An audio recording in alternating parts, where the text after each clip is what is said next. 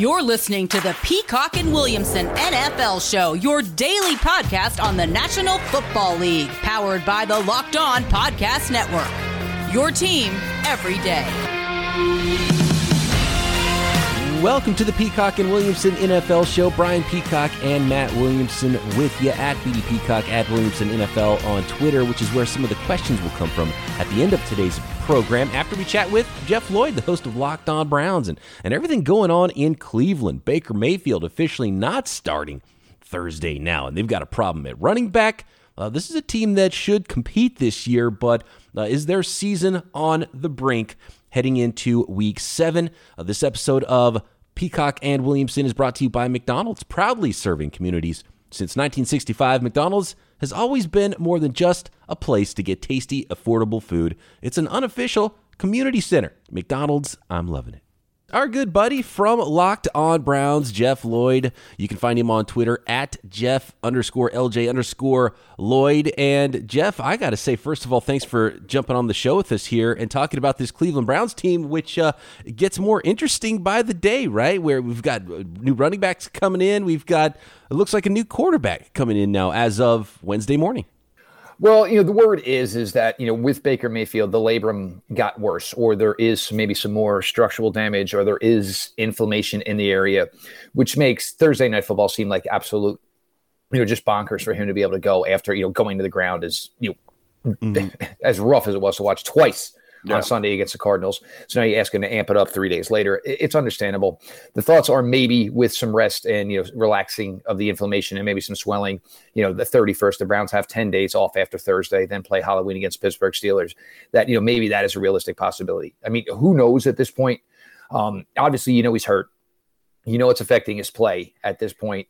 So it's difficult. I mean, for me, the problem is, there's certain teams in the NFL where you just don't view that you have a backup quarterback. You feel your guy is your guy. I feel the Browns feel that way about Baker Mayfield. Their hands are kind of tied in this instance going into Thursday night. He's just not going to be able to go. And obviously it's causing more harm than it certainly is help at this point. Just a really difficult position for a team that had a lot of aspirations going into this year. And now all of a sudden you look around and it's, a lot of injuries, and it kind of feels a little bit like Dumb and Dumber. And, all our pets' heads are popping off type of thing that's going on right now with this team. Yeah, I'm not sure any team all year has been as injured as the Browns are now. And unfortunately for them, super short week Thursday. We know Mayfield's out. We know Hunt and Chubb are out. JOK is not going to play, correct? He's on IR, yep. Yeah. What about the tackles? Who else are we missing? Clowney? Well, it looks like Clowney and Garrett are going to be good to go. The question is, we haven't heard anything yet on the offensive tackles. Jarvis Landry, look, they made him eligible to come off of IR last week. We really thought that, week 1 was going to maybe be, something that wasn't going to happen against the Cardinals. Maybe you can get him back tomorrow night, and that with the possibility of then he gets another 10 days off after that. We'll see how that plays out. But the tackles are the biggest question here now, because normally what do you say? And Matt, obviously you've been around, Brian, you've been around forever. What are the first phrases you use when you go to your backup quarterback? Oh, well, we'll lean on the running game. Well, can't do that. Okay, well, if the offensive line keeps them clean, well, right now we don't know about that. Von Miller versus James Hudson is a matchup that scares the wits out of me. There's just no way around it. The rookie is just not ready. He wasn't ready on the left side. He's certainly not ready on the right side. So, that's something that's certainly going to cause some pause and some hesitation. But look, you look at this for Case Keenum, a lot of quarterbacks would literally give their life to say they can go out there and have maybe a throwing, palette of receivers of Odell Beckham Jr., Jarvis Landry, Donovan Peoples-Jones, David Njoku, and Austin Hooper. That's not bad to work with. It's really not. No. Throw in Felton and, they got some guys. So there's no question about it. What's your take on Keenum, though? I have a hunch that you're not real fond of the guy in terms of the, true backups, high-end backups that many perceive him to be. Well, and this is, a lot of fans, and this is kind of what we're going through on social media, and I'm about to call that a day over there. Everybody wants to go back to 2017, and there's still the misconception. Coach Stefanski obviously was a large part of it. He was a quarterback coach in 2017. Case Keenum had a really good year. Had a really, really good year. But sure, Stephon Diggs, Adam Thielen, good running game, really, really good defense. They went to the NFC Championship game. After that, what happened? Was anybody really hot after Case Keenum? No, ended up in Denver. And actually, ironically enough, lost the Saturday night game to the Cleveland Browns. 2019, started 8 games for the Washington Redskins, played 1-7. His last 6 games, 126 yards passing, average 126 yards. I'm not trying to knock the guy because obviously right now, this is a huge game for the Browns, and they need this win, and certainly you're looking at him to do this. But you don't have enough here to go off of to feel confident. I mean, look, 2017, guys, that was 5 years ago. Brian, you weren't even married. You didn't even have a kid then. I mean, that is a long, long time ago. And to just think it's going to get amped back up here. And I know the way the Browns run practice, and Baker Mayfield is one of these quarterbacks that insists on he wants almost every single rep possible, which is the type of attitude you want in your franchise quarterback. I just don't know, how this is truly going to work. He has the advantage that he has a long relationship with Coach Stefanski, so they can probably use almost all of the playbook on Thursday night, and it's not his first year here. It is his second night here, but it just seems really, really, difficult that they're into this snap decision. Look, if it was a Sunday game, maybe you'd feel a little more at ease about it, but everything just so rushed. And, you hope he can go out there and compete. You can hope that whatever offensive line he's got can keep him clean. He's got receivers to work with. But, it's been a long time since Case Keenum has played some productive football. I want to close the door on this quarterback conversation here, Jeff. When it comes to Baker Mayfield, this is an injury that's not going to go away this year, right? And is there any thought of, look, we just got to shut this guy down so he's healthy next year? And then there's the contract stuff with him, which was already going to be difficult with Baker Mayfield. This is going to cloud that situation even more. And how good was he even playing before he got hurt? I mean, there's so much question when it comes to Baker Mayfield, not only this week, but in the next 6 months. It's kind of hairy. Yeah, most certainly. And, look, will he be here with the Cleveland Browns next year? Yes, obviously, 5th round. I mean, 5th year, that's the way it's going to work. What is the future of Baker Mayfield with this organization right now? I don't think anybody truly knows. And this was the thing. And it's gotten a little bit of cloudy, he's being selfish by staying in the lineup. Really? Because if, people are trying to accuse him of, trying to, enhance his contract value. He's not been playing well enough. If anything, right now, he's losing money by playing. He can basically sit out, get the surgery. It is a torn labrum. It's surgery. Look, I mean, you're not going to fix a torn labrum. It's just not going to heal on its own. Who knows what else is going along with it? Yes, there's going to be surgery in Baker Mayfield's future. Question is when. This is what you look for. I mean, this is the guy they drafted. I still go back to, him playing in the Rose Bowl after winning the Heisman. He was sick for a few days when he was at Oklahoma, and finally showed up sick to a press conference and said, look, I shouldn't be here, but it's not fair. I'm the quarterback of this team, and you guys are asking everybody else questions that need to be asked of me. And this is the way he controls himself. This is the way he acts. I am the quarterback of this team. There's certain things. And look, for him, simply, what does he think? It's my left arm. I don't throw my left arm. We'll figure it out. We'll find a way. And for a couple of weeks, they were able to do it. I mean, keep in mind, this happened week 2. He won that game, won the following week, beat Minnesota, played well enough to win the Charger game. It wasn't his fault the defense didn't hold up their end. Last week, certainly did not play well. But again, the defense didn't play well either. But 37-14 is 37-14.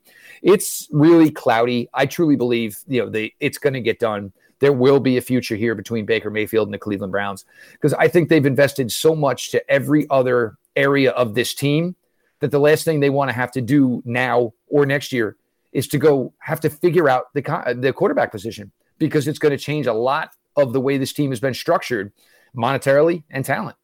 Certainly competitiveness is the least of my concerns with Mayfield. I mean, leadership and toughness and all those things. Someday I want to have you back on after the season and talk Mayfield contract, because I don't think he's going anywhere. You see that jersey with 18 quarterback names on it. This organization is not going to let one of the true starters they've had walk out the door. It's all about how much, though. So that aside, Thursday, I mean, this is a real glass half full version of this, because they're in a bad spot right now, obviously.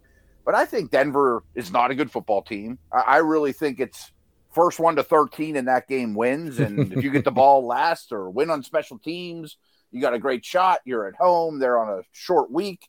And then, as you said, you got 10 days or so. You host the Steelers, which is a really winnable game as well.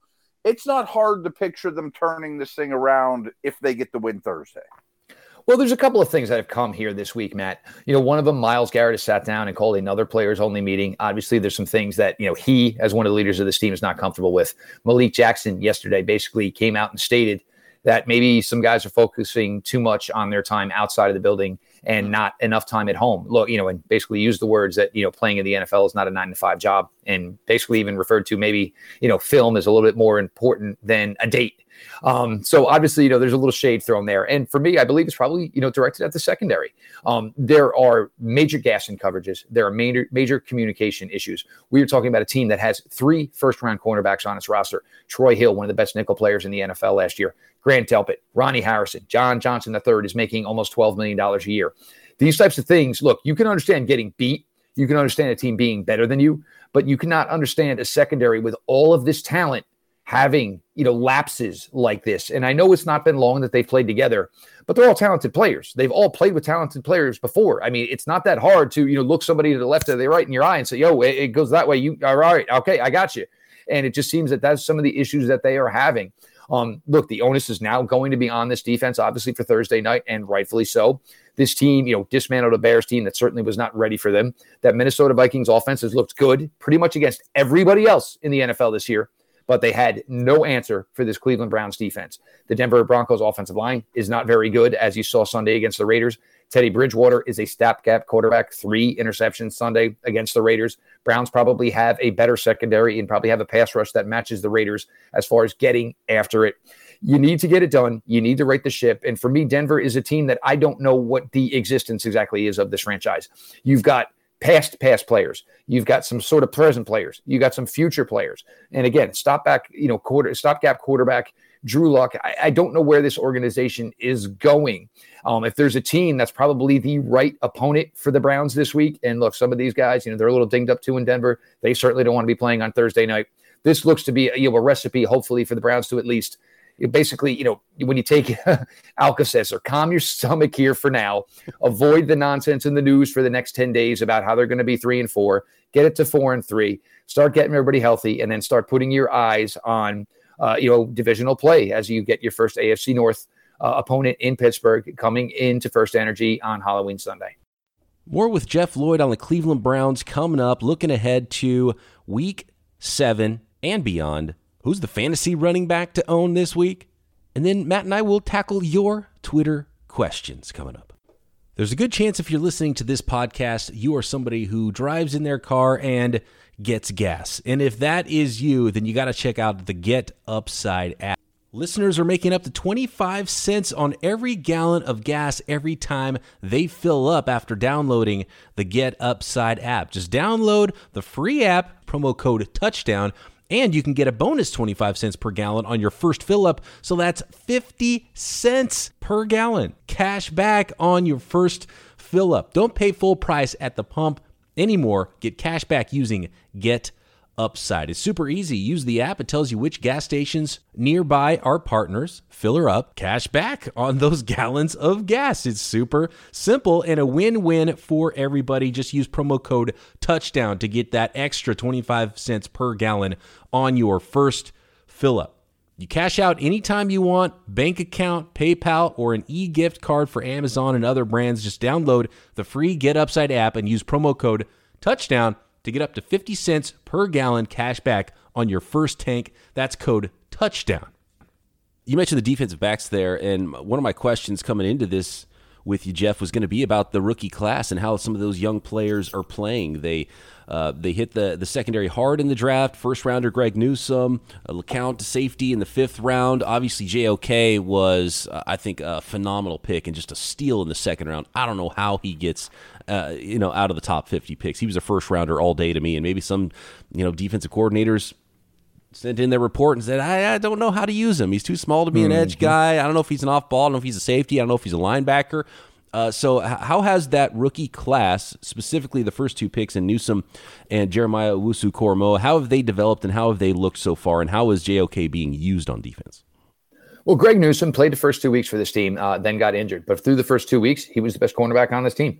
There was no way around it. The way he graded that way, played that way. There was a gaffe here and there, which you expect from a rookie, but he played really well.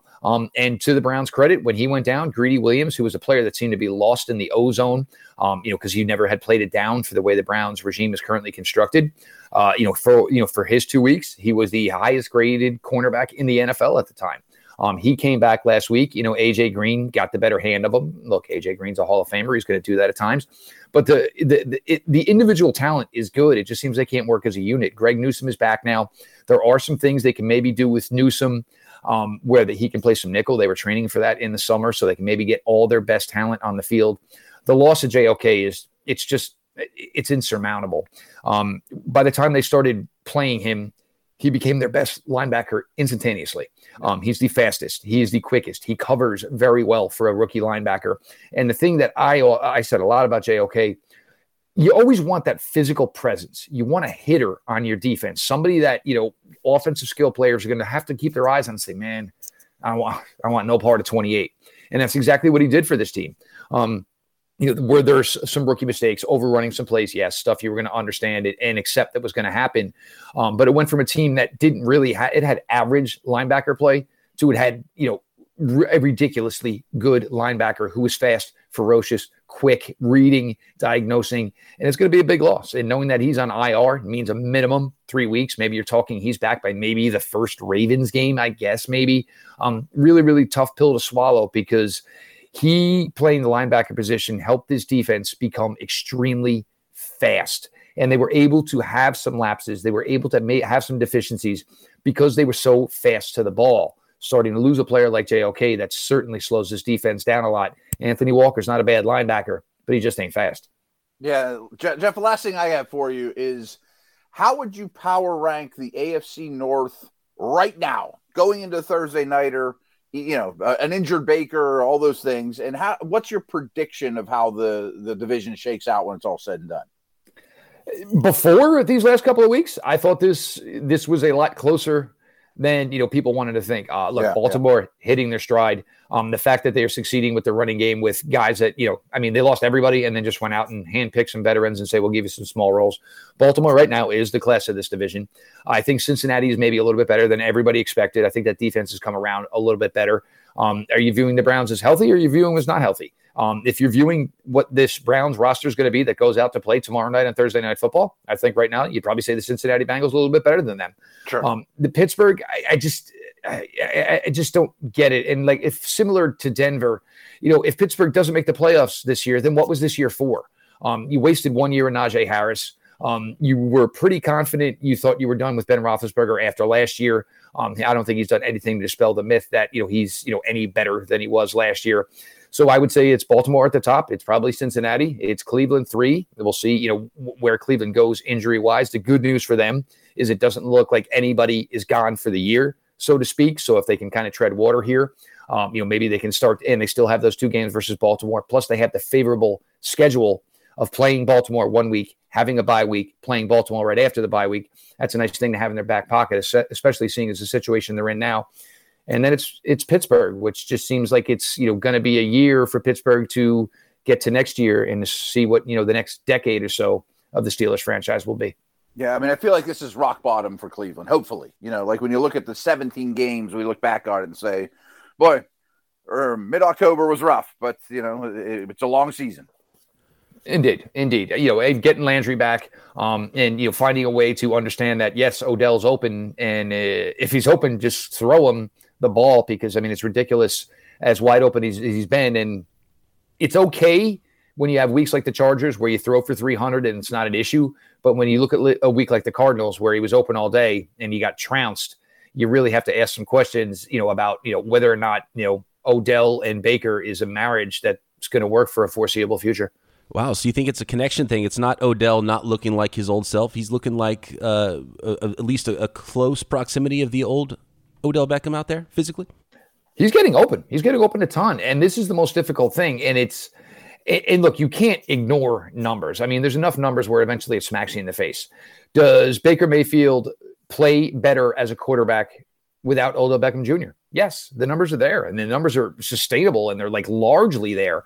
And part of it is because Baker plays better as a guy that gets the snap, reads, finds the open man, whether it's wide receiver 1 or tight end 3, and throws him the ball. It's really, really hard to do that when you have a player like Odell Beckham Jr. He gets open so often, so quickly. You try to feature it, but that doesn't always work best for Baker because if he's keying on Odell and it's not there, or it is there and Baker doesn't see it or doesn't throw it to him, then he's late into the rest of his progression, and it kind of clogs things down. It's not an Odell issue. It's not really a Baker issue. It's an issue of, whether or not you can get the best out of the two of them together.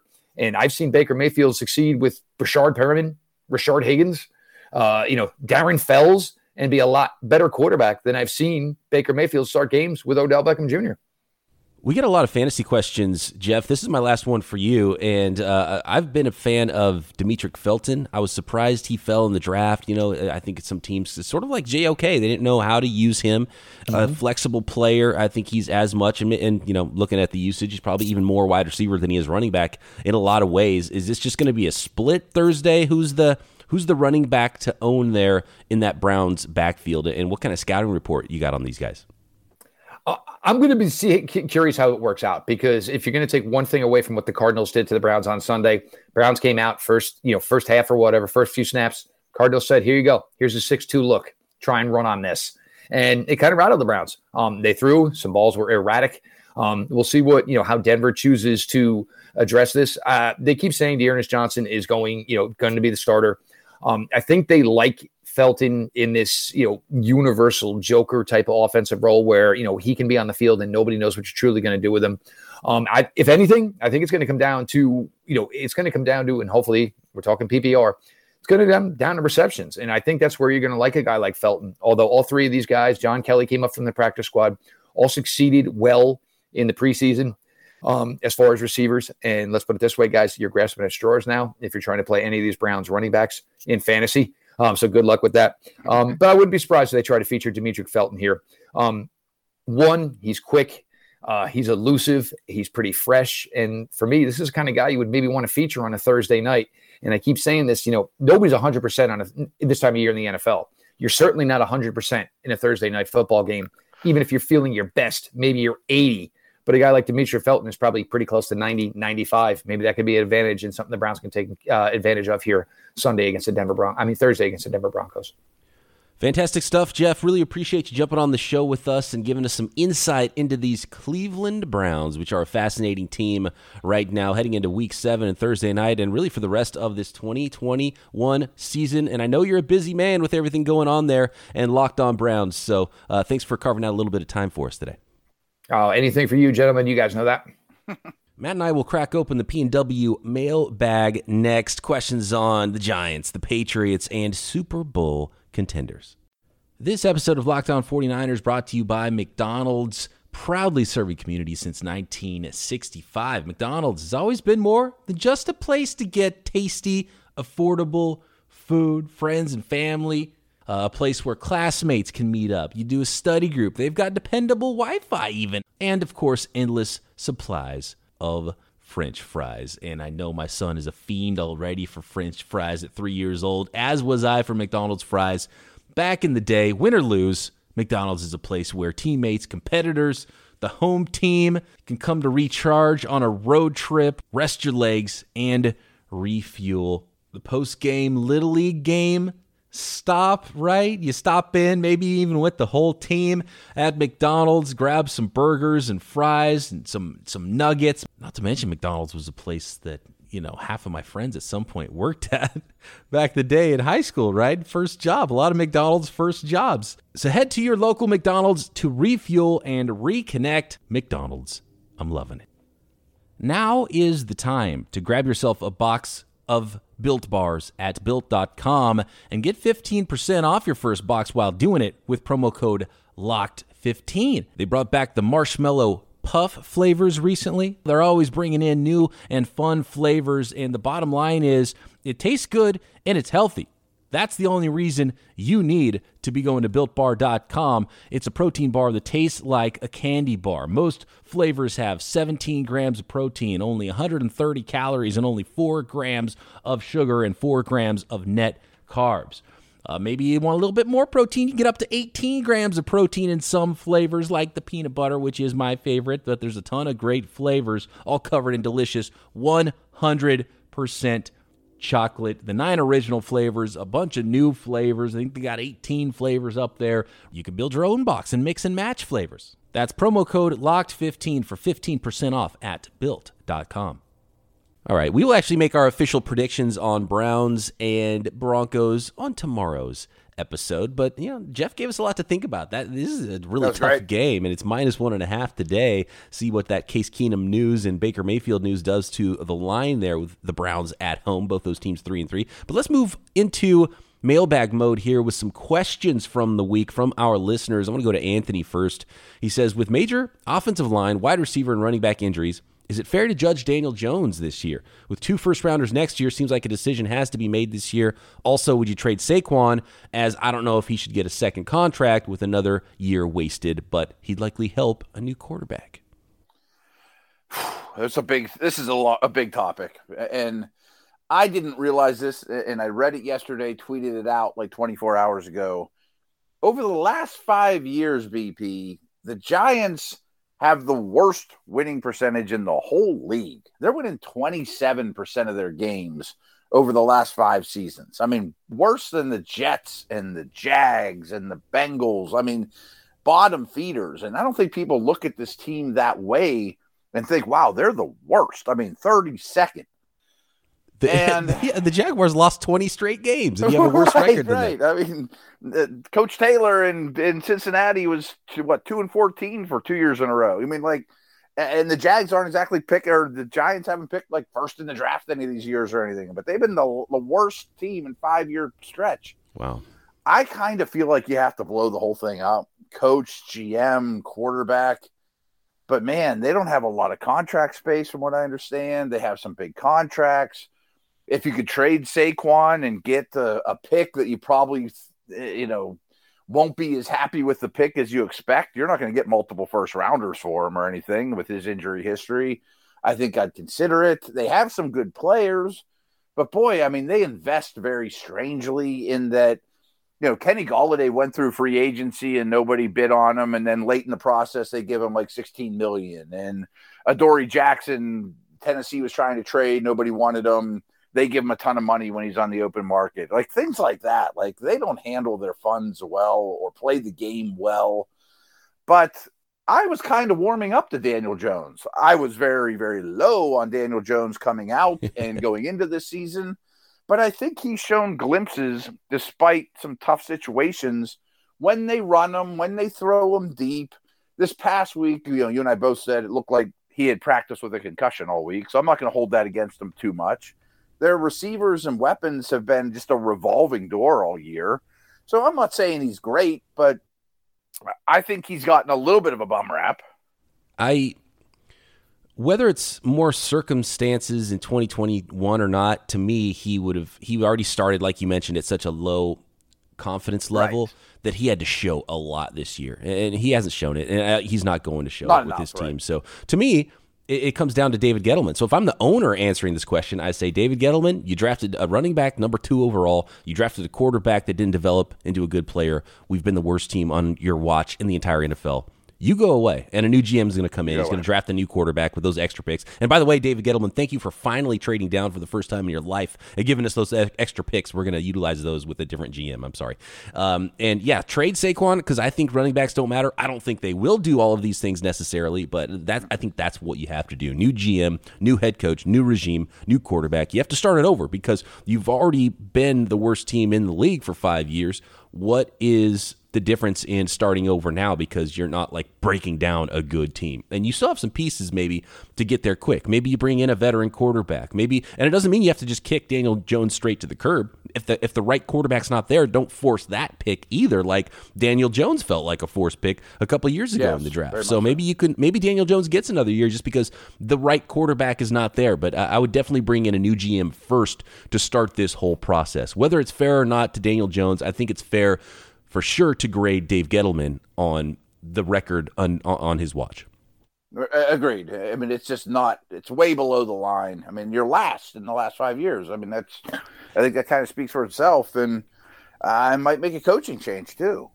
I think you have to, because I think a new GM is going to bring in a new coach. And again, that maybe you keep coach and quarterback for one more year, and it's another evaluation year, and you're bringing in competition. on the roster, but yeah, a new GM for sure is where I would start there. And look, this day and age, and I said at the time, it wasn't that long ago. It wasn't like a different era when they drafted Saquon Barkley. What are you doing? Don't draft a running back number 2. He's super talented. Don't do it. It's not going to add wins to your roster. And guess what? It did not add wins to their roster. And you're right. We've seen it with Christian McCaffrey now, the best running back in the league. That second contract is dicey. So if a team's going to give you something for Saquon, and I think you could get something for Saquon, I would absolutely trade him and help that rebuild because he's not adding wins to your team. I mean, if I'm the Chiefs, I'll give you something for Saquon. You know what I mean? Like, yes, I can find some fits. Oh my gosh, for good teams. Probably get a lot. You send him to the other conference. Yeah, right. I mean, you're not going to get what you expect. I mean, you'll probably get like a second-round pick for the guy. Yeah, maybe a second, maybe even get a younger back. Maybe get Clyde Edwards-Helaire back or something. Something like that. Right. That's not terrible. I mean, imagine him in a Chiefs uniform when he's healthy. Oh, that'd be scary for the 2 games that he's healthy. Right. Both games he plays as the Chiefs would be really good. Because his receiving ability. Yeah, but Saquon was sort of overrated the entire time to me. He's like a freak athlete, but just as a true vision running back, he was never really that to me anyway. A little boomer. I mean, he's the most talented running back I've ever evaluated. But he is not a great vision guy. He's not great in protection. And he is very boomer bust-like. And people will be like, well, yeah, like Barry Sanders, right? Like, kind of. I mean, yeah, he hits some long ones, but I hate he reminds me of Jim Brown. He reminds me of Jerry Rice. He reminds me of Reggie White. Right. Like, not really like Barry Sanders. I mean, he's super talented and could and should be the best back in the league. But he bounces a lot of things that he should just hit up the middle. When I evaluated him coming out of college, he was like, oh, you're just going to bounce everything. Okay, well, because you're faster than everybody your whole life, so you can bounce everything. And in the NFL, it's not quite like that, although he still had a lot of success in the NFL. And maybe that just meant he had to develop that extra bit of his game, and maybe there's still more there with Saquon. But now with the injuries, and then, is he still going to be that unique athlete? And he's a running back, and running backs don't matter, so... I mean, we see this in several positions. I mean, quarterbacks with the best arm in the world don't have to be anticipatory throwers because they'll just gun it in there later they can let it fly later than everybody else. Defensive tackles that are the most, Albert Hainsworth, that's more talented than anyone on the field, doesn't really have to work on technique. Barkley can bounce everything outside against Iowa and Michigan State and be the best player in college football. He didn't have to work on the nuances of his game. The saving grace for Saquon, though, is his receiving ability. He should help an offense that knows how to utilize that, even if he's not the dude anymore and that number 2 overall pick and an every down back because of injuries, because of whatever else. He could really help a team and a good team. I think he would definitely have trade value. So I would absolutely dangle him. I don't think the New York Giants will do that because he sells jerseys probably. Gettleman won't. Yeah, definitely not. I want to move on here to a question I think we can answer quickly here from Michael. Who's a more likely contender at 5-1? The Ravens, Cowboys, and Packers. My first response is they're all contenders. They're legit contenders. But essentially, the question to me is pick one that has the best chance at winning the Super Bowl between the Ravens, Cowboys, and Packers. Which one do you pick, Matt? I'm glad he brought the Packers because I've been kind of hard on them. I mean, they got blown out week 1, and they've just beaten everyone since and kind of made it look easy. And I've said things like, I think they're really good. I just don't think they're a tier 1 team. But one thing I haven't said, and I'm mad at myself for this, is they are a 1-loss team without David Bakhtiari, Zadarius Smith, and Jari Alexander. That might be the best left tackle and corner in the league and far and away their best pass rusher and maybe most disruptive defensive player. And they're still knocking people out like in business trips, just taking care of business. Boom. We don't have to put up 500 yards through the air. And I still think they're third for me, though. Hold on. The Packers' only loss, too, was week 1. The week sort 1, of an extended, like that's the week we saw with the Bills. We saw with a bunch of teams around the NFL. That's the week where you could say that was probably more of an extended preseason game there for a Packers team where their quarterback was gone all spring and summer, right? So, you could even explain away their only loss on the year so far, and it seems like they have a huge opportunity to be even better than they have been. Yeah, and he really should throw that game out to some degree. I know that, especially when the last 5 have gone how they have, where they're just taking care of business. Like I studied that Steeler game. They were never threatened. They never had to get super aggressive. Rodgers knows when to hold them and when to fold them. And I kind of feel like all their games have gone that way. I think Dallas would be my pick, though. Although I think Dallas's head coach is definitely third on my list on those guys too. Like his clock management, and he could screw things up for them. Well, I thought he was going to be on a list if this season went south and Dak didn't come back quickly from his injury, that he would be on a list of coaches to be fired. And we had a question about that. But he's actually, and obviously seeing how it ended with the Packers and Aaron Rodgers there, I thought, I don't have a lot of confidence there. Holes on defense, but they've really turned it around, the Cowboys. I would still pick the Packers. I just think it's going to be a little bit easier in the NFC, and we've seen already how good the Packers are and been to NFC Championship games. The AFC tournament is just, it's going to be so difficult, and it's going to be, grab your popcorn and watch. But I think in the NFC, I think there's a couple teams you can really pick them out and be like, okay, is it Packers, Arizona, Cowboys, and Bucks? There's like one team in each division that's really, Rams are in it. It's going to be a good tournament too. But in the AFC, I just have no idea what to think about the Ravens, Chargers, Chiefs, and Bills. And it's like they're just going to beat each other up. So I don't know who to choose. So I'd probably lean to the NFC side just because of that. And I think I'll go with the Packers of this group. But I think I'd like right now the way the Cardinals are playing. They're number one, not just because of their record. Like they have stars, and they would be my pick right now to represent the NFC. No, I hear you, and that makes perfect sense, especially after watching this past week. The three teams mentioned, though, by this Twitter question to me are all absolutely on the same tier, absolutely could win the Super Bowl. Looks like they're pulling away in their division, although I think the AFC North is going to be a little more difficult, like we just talked about with Jeff. I mean, the Packers and Cowboys, I don't think will be challenged in their division at all. They may be rested in Week 18, that kind of thing. All right, we didn't keep that one short, but no, we never did. Let's see if we can keep this one short and sneak it in really quick, because I want to get to this question from our friend Go Pats. He's got a Patriots question. He says, hey, Matt and Brian, my Pats have lost to the Finns, Bucks, Cowboys by a combined total of 10 points. Only one bad loss in the season to the Saints. They could be 5-1 instead of 2-4 if they made a few more plays. Are they punching above their weight, so to speak, with middling roster, or is there a breakout coming? I think they're punching above their weight, and that's a really optimistic way to look at them, to say they're really close to 5-1. Just for the smell test and how they've played, they do not look like a 5-1 team to me at all. I think a lot of people going back to last year are, oh, Brady made Belichick. It's not a two-way street. Look what's happened to the Patriots. His roster, especially last year, was amongst the worst in the league. This year is better, but not great. I think they're punching above their weight is the way he phrased it, right? And I think you could look at it the other way and say they're almost 1-5, and that loss was almost to the Texans that they beat by a field goal, 25-22. Right. And by the way, that Dolphins win, or that Dolphins loss, looks even worse now. The Dolphins just lost to the Jaguars. Looks terrible, yeah. Right? So, yeah, you could look at that both ways. So I don't expect that breakout coming for the Patriots. No. And last note, I know I'm sort of make it quick.